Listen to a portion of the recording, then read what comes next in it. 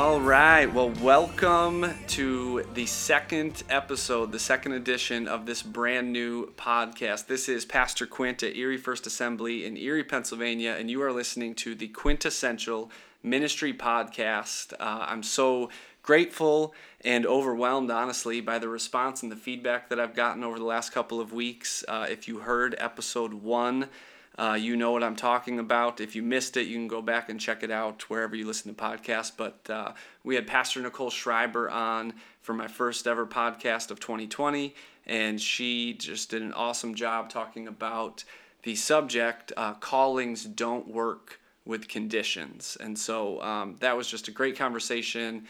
And I've heard many great things from people. So thank you for checking it out. And I'm excited for today. I'm excited to keep this train rolling. But today I have joining me for my second podcast, my beautiful wife, Erin. Would you say hello, Erin? Hello. All right. So we are very excited to, we're actually in our dining room right now recording this. And hopefully no children wake up or anything like that. But we're going to talk about the subject of being present. I think mainly the idea of being present at home, because that is where we spend the majority of our time together. But it can apply anywhere in your life. And actually, why don't you go ahead and give our background and how many little children run around this house on a daily basis? Definitely. So Quinn and I have been married. It will be 12 years this year, actually. And we were married for 5 years with no kids. And then They were awesome years. We think back on them very fondly and wonder why we didn't enjoy sleeping in and drinking coffee hot. But anyway, so we finally decided to start our family, much to our family's excitement. And so we have 4.5 children now. Our oldest, Anderson, is 5. Our second son, Preston, is 3. Our daughter, Charlotte, is actually also 3. They aren't twins, but they are only 8 months and 1 day apart because Charlotte decided to join the world 11 weeks before her due date. So they're kind of like twins, I think. And then our son, Bennett, will be 2 next month, actually. And we are due with our 5th and last baby any day, really. And so we have those 5. And I always joke that, when we started having kids, our family was so excited. And now it's kind of like our family's like, please stop. So this is our 5th and last baby. So yeah, and actually part of why we're recording this right now, this is quite a bit earlier than it will be released. But part of why we're recording this right now is in the event Erin goes into labor, we're probably not going to have a lot of time to sit down and record this podcast. So we are going to get this knocked out. But this has been a subject we've wanted to talk about for a little bit. And when I decided to do this podcast, this was... It was a no-brainer for me that I wanted to have Erin on. And then this was kind of the smart topic to choose. Mainly because... a lot of reasons. She's amazing at being present with our children, and it's something I'm always working on, and we'll get into some of that. But also, we just spent 4 days, I guess it was, in Colorado Springs this past November, talking or learning from some people we respect a lot, John and Stacy Eldridge and their crew at Ransomed Heart Ministries. And it really was a conference set aside to challenge us to be more present with those that we love and with those that are around us, and just be more present in general. And so I thought this would be a great conversation for us to have, given the fact that we just spent some time learning about it. And like I said, it's something Erin's great at. So we are going to do that today. So Erin, would you maybe just talk for a minute about kind of some of the stuff we learned from John and Stacy and what they were, the conference was called Homecoming, and it was really, we didn't know what to expect because we had never been to a Ransomed Heart event before, but it really was a preface to his brand new book coming out in February, which is called Get Your Life Back. I'm not paid at all to plug any of this stuff. It just has impacted my life, and so I feel, I'm not going to apologize for it either. So anyways, he did a great job explaining a lot of what has gone into this new book, and it was a very timely message and stuff that we needed to hear. So maybe just talk a little bit about some of the things that you got out of that, and some of the just application since we've been home in these last couple of months. Yeah, absolutely. So he really kicked off the conference with talking about how he had noticed in his own life how his attention was very much not what it used to be. He's an avid reader, and he was finding that he just couldn't finish a book. And he talked about playing with his grandchildren, and within just a couple of minutes of playing with them, noticing that his mind started to wander and thinking, I wonder what's going on with so-and-so or in the adult world. And, as he was speaking, it really was resonating with me as some things that I don't like about myself and my attention. And one is reading, that I've noticed. I used to be an avid reader, and now I notice that I can't read for longer than just a few minutes before I find myself picking my phone up or checking the television or whatever. And I used to be able to read for hours at a time. So that really did kind of sink in with me. And I started to realize in my own life ways that my attention was perhaps just a little bit too divided. So I know that one thing that Quinn and I did when we got home, and we're still figuring out how to do it the best, is we made like a place to dump our phones for when we come in the house, or just, for me, I'm here most of the day. Which I've done terrible at actually doing that when I walk in the door, but it is right when you walk in the door, a place to put our cell phones. Yeah. So because I'm already at the house most of the day, it's when I just want to make a conscious effort to just set my phone aside and not check it for a while. Because I think what I've found for myself is that I'm not all that important. I don't have all these things blowing up my phone, but if it's right next to me, I feel the need to pick it up. I don't know why, probably just because it's become such an extension of my life, and it's how you communicate. I mean, it's 2020, and it's just how everyone is connected now. But there are just times that I've just decided I don't want my phone on me right now. I'm not missing anything urgent, and I'll check it in an hour in case Quint needed something from me or whatever. And then that forces me to, give my full attention where it's needed in our house. And, our parents, I think back all the time when our parents were raising us, and it's not as if they didn't have anything distracting them. I mean, we had a television in our house. My family watched it. My parents watched it. They both worked full time and, were away from us during the day. So it wasn't that their full and constant attention was on us at all times. And I don't think that's necessarily what we're talking about here. But what we're talking about is just the distraction that so easily comes in the form of our phones mostly, to just constantly, it dings, and the second it dings, you check it. That type of... Yeah. And I've realized nothing is really that urgent in my life personally. I'm not a doctor or anything. I don't have a very urgent job or people trying to get a hold of me at all hours of the day. And so I now let it ding sometimes, and I don't check it for a while because I'll get to it when I can get to it. Yeah, and I think too it speaks to there's kind of this understood, unwritten rule in society almost of everyone has their phone on them, so everyone is immediately available, which isn't like super healthy or... that definitely isn't how it was when our parents were raising us, because if you got to a place and somebody whoever you're supposed to meet wasn't there, you just had to wait for them. You couldn't text them and check in on them or anything like that. You just had to wait it out. And so now we have this, and there's tons of good to it. This isn't a rail on technology or rail on cell phone conversation, but it's just the realization that phones do rob us of that ability to be present, and that, our children, like she said, the ages of our children, they're very small, so all they know is us looking at cell phones, potentially, if we're not careful. And so we need to just be, aware of that and careful with that. Yeah, absolutely.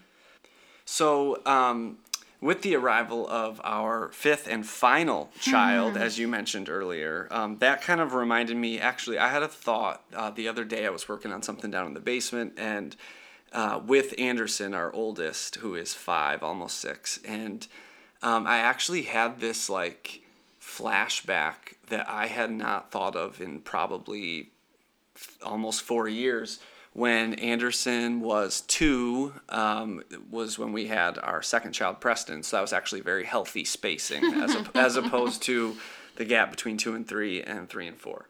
But we're going to end on a high note because we have 2 years in between 4 and 5. So there we go. Anyways, I had this thought when Anderson was our only child, I had to give my attention to work, to my wife, and to my child, specifically to things in the day-to-day. And when Preston was coming, I remember literally thinking, like, how am I supposed to divide attention to another person?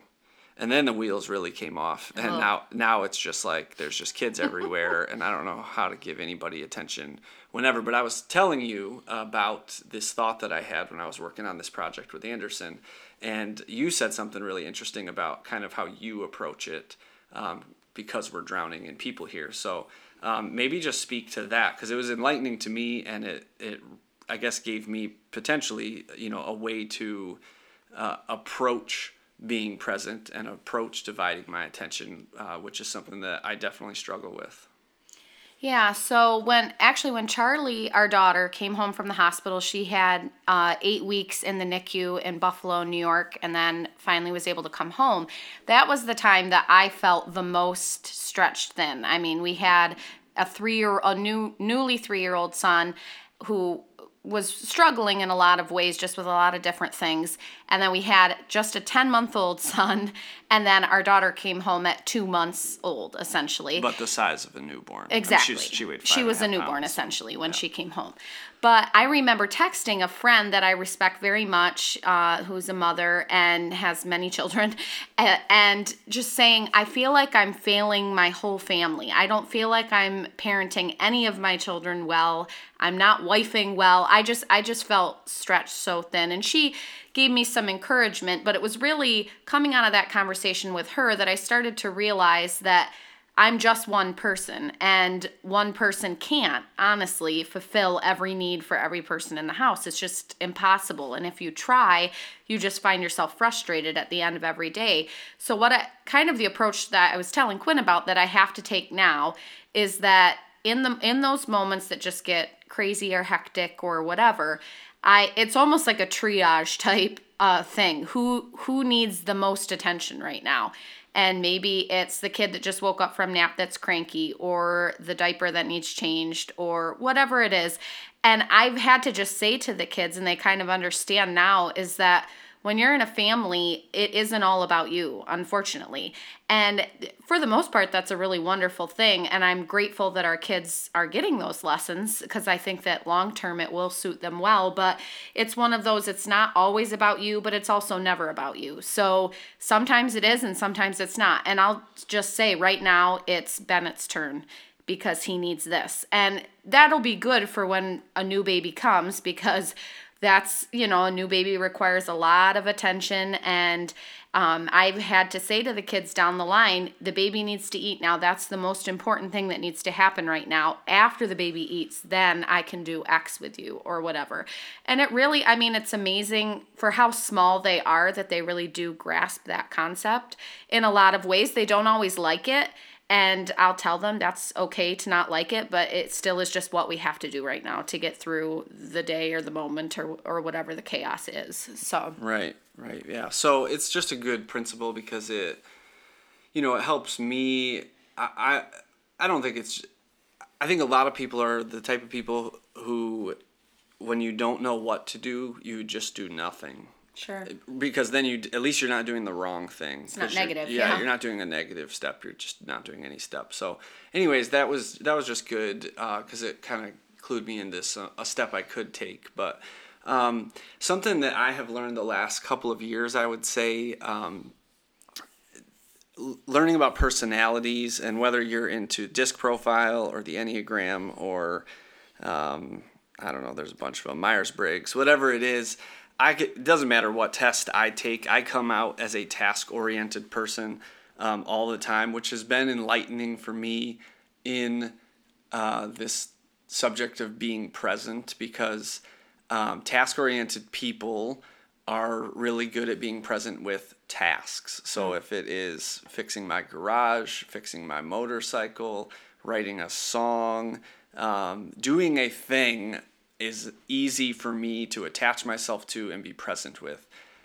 But it's not as easy with people because there's feelings and emotions and all those things involved. Sure. But people-oriented people are those who struggle with tasks but are great with people and are great at just soaking in moments and being present. And so my wife, by God's grace, my wife is a people-oriented person and I am a task-oriented person, and it works out really, really well because she is just always aware of the people in our home. And obviously that's me and our children, but she's just always aware of that, and it's so beneficial. Whereas myself, I can get lost in projects, and this isn't meant to be Quinn's confessional or anything, but I can get lost in projects and I am almost unaware of people or oblivious to what they may or may not need. So that's something I'm always working on. I would encourage you, if you're listening to this and you've never taken a personality test, I don't have a link handy. I think there's a really good one at 123test.org, but I think I could be wrong, and if that takes you to some other place, I'm sorry, but anyways, that would be a disc profile, that link that I'm thinking of. But I would encourage you to do that because it really helps to know how you're wired, how God wired you, and then use that not as a crutch but as a tool. Where can I make corrections? Where are my weaknesses so I can compensate in ways that I need to do that. So I don't know if you have any thoughts to that subject. Yeah, I know for me, I was telling Quinn, I feel like because I spend all day at home with our kids, I am really in tune with them, and I know what it looks like when each of them needs attention, how it looks. It's different for each one of them, but I can see the behavior that comes when they're seeking attention. And so some of the ways I've built my day is like, okay, I know I have to start dinner at 4, which means they're pretty much on their own at 4 for about an hour while I get dinner thrown together. So usually what I try to do is I spend 3 to 4 investing in them, spending a lot of quality time doing what they might want to do, so that at 4 I can say, okay, now I have to go make dinner and now you guys need to play nicely together.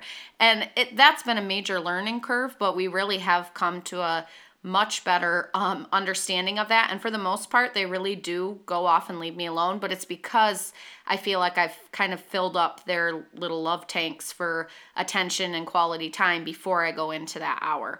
So I've kind of just crafted my day a little bit, just recognizing when those times are going to hit and kind of making the best of it. But the other thing I will say that I've noticed, because I parent full-time essentially for my job, is that it actually is a more difficult task to do half-heartedly or with half your attention. And so if I am in the middle of something that I need to do, I will just say to the kids, I'm in the middle of texting Grand, which is my mom. After I send this, then I can fully listen to you, so that we don't have that.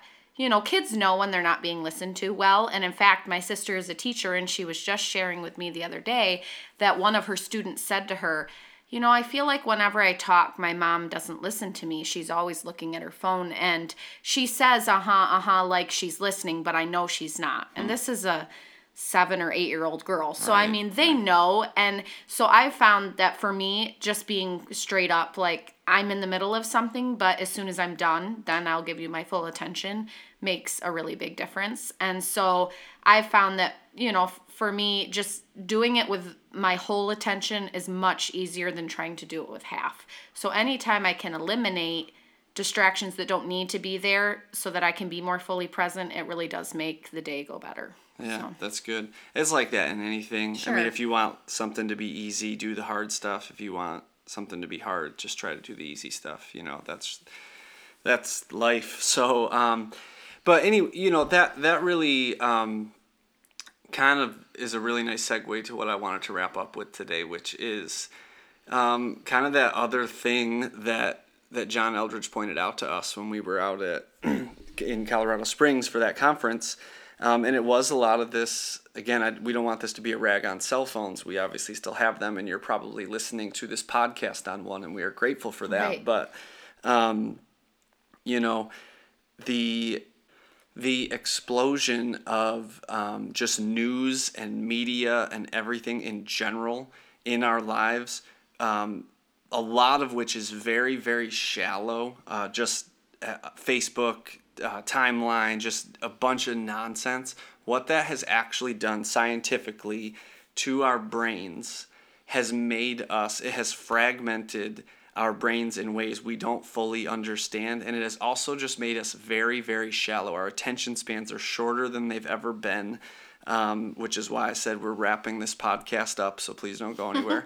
And it's really just put us in this place of we're just taking in more information than we were ever meant to take in, and our souls really just don't even know how to process that, and so we're left not processing the things we should be processing. It's really just this big mess, and I'm not trying to get negative or paint a bad picture, but for us it was this great awareness that we needed to be much more careful with just what we consumed.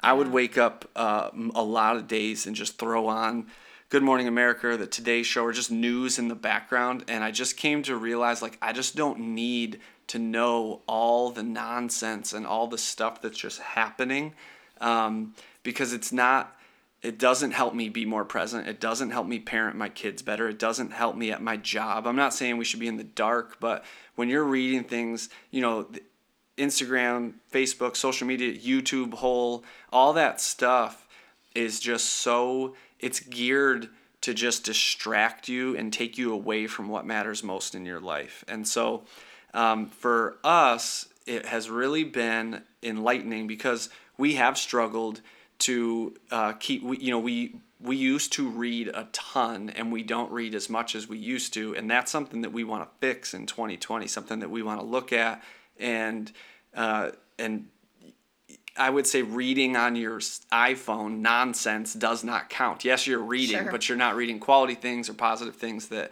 benefit you. So there's actually a verse. I wrote a post on my Facebook at the end of 2019, kind of based out of this Psalm 130. And it says in Psalm 130, verse 1, "Out of the depths I cry to you, Lord. Hear my voice. Let your ears be attentive to my cry for mercy. If you, Lord, kept a record of sins, who could stand? But with you there is forgiveness, so that we can with reverence serve you."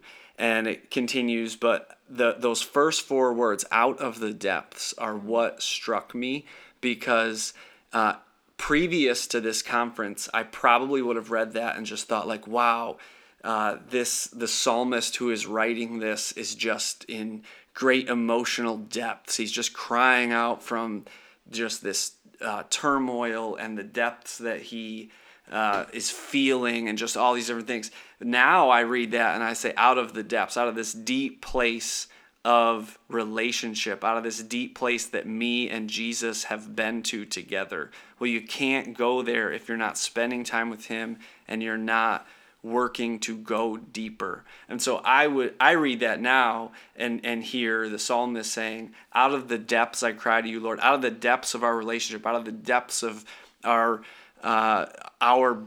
bank account together, if you will, this investment that I've been making in our relationship because I need you, Jesus. And so for me, that has been something that I want to work on, yes, with Jesus in 2020, but also with my wife and with my kids, and just in general, I want to go deeper. I need to go deeper. And I would hope and I would think that probably applies to most all of us, most anyone who's listening to this today. So that would be my hope for you. Do you have anything you want to add to that or thoughts? No, I mean, I think that's a really good place to land it. Mostly for me, this has just looked like not clicking every little thing that I can scroll. It's okay to scroll past it. And I think, it's... And that goes from the mundane nonsense things to like really heavy things and really tragic things. And it might even be things that you're passionate about or you feel a pull or a cause, for, and that's great. And I mean, I believe that God has called us not to just turn a blind eye to that stuff, but at the same time, it's recognizing when that is affecting your soul and how much it's affecting your soul. And Exactly. I know for me, being more conscious of that has changed a lot.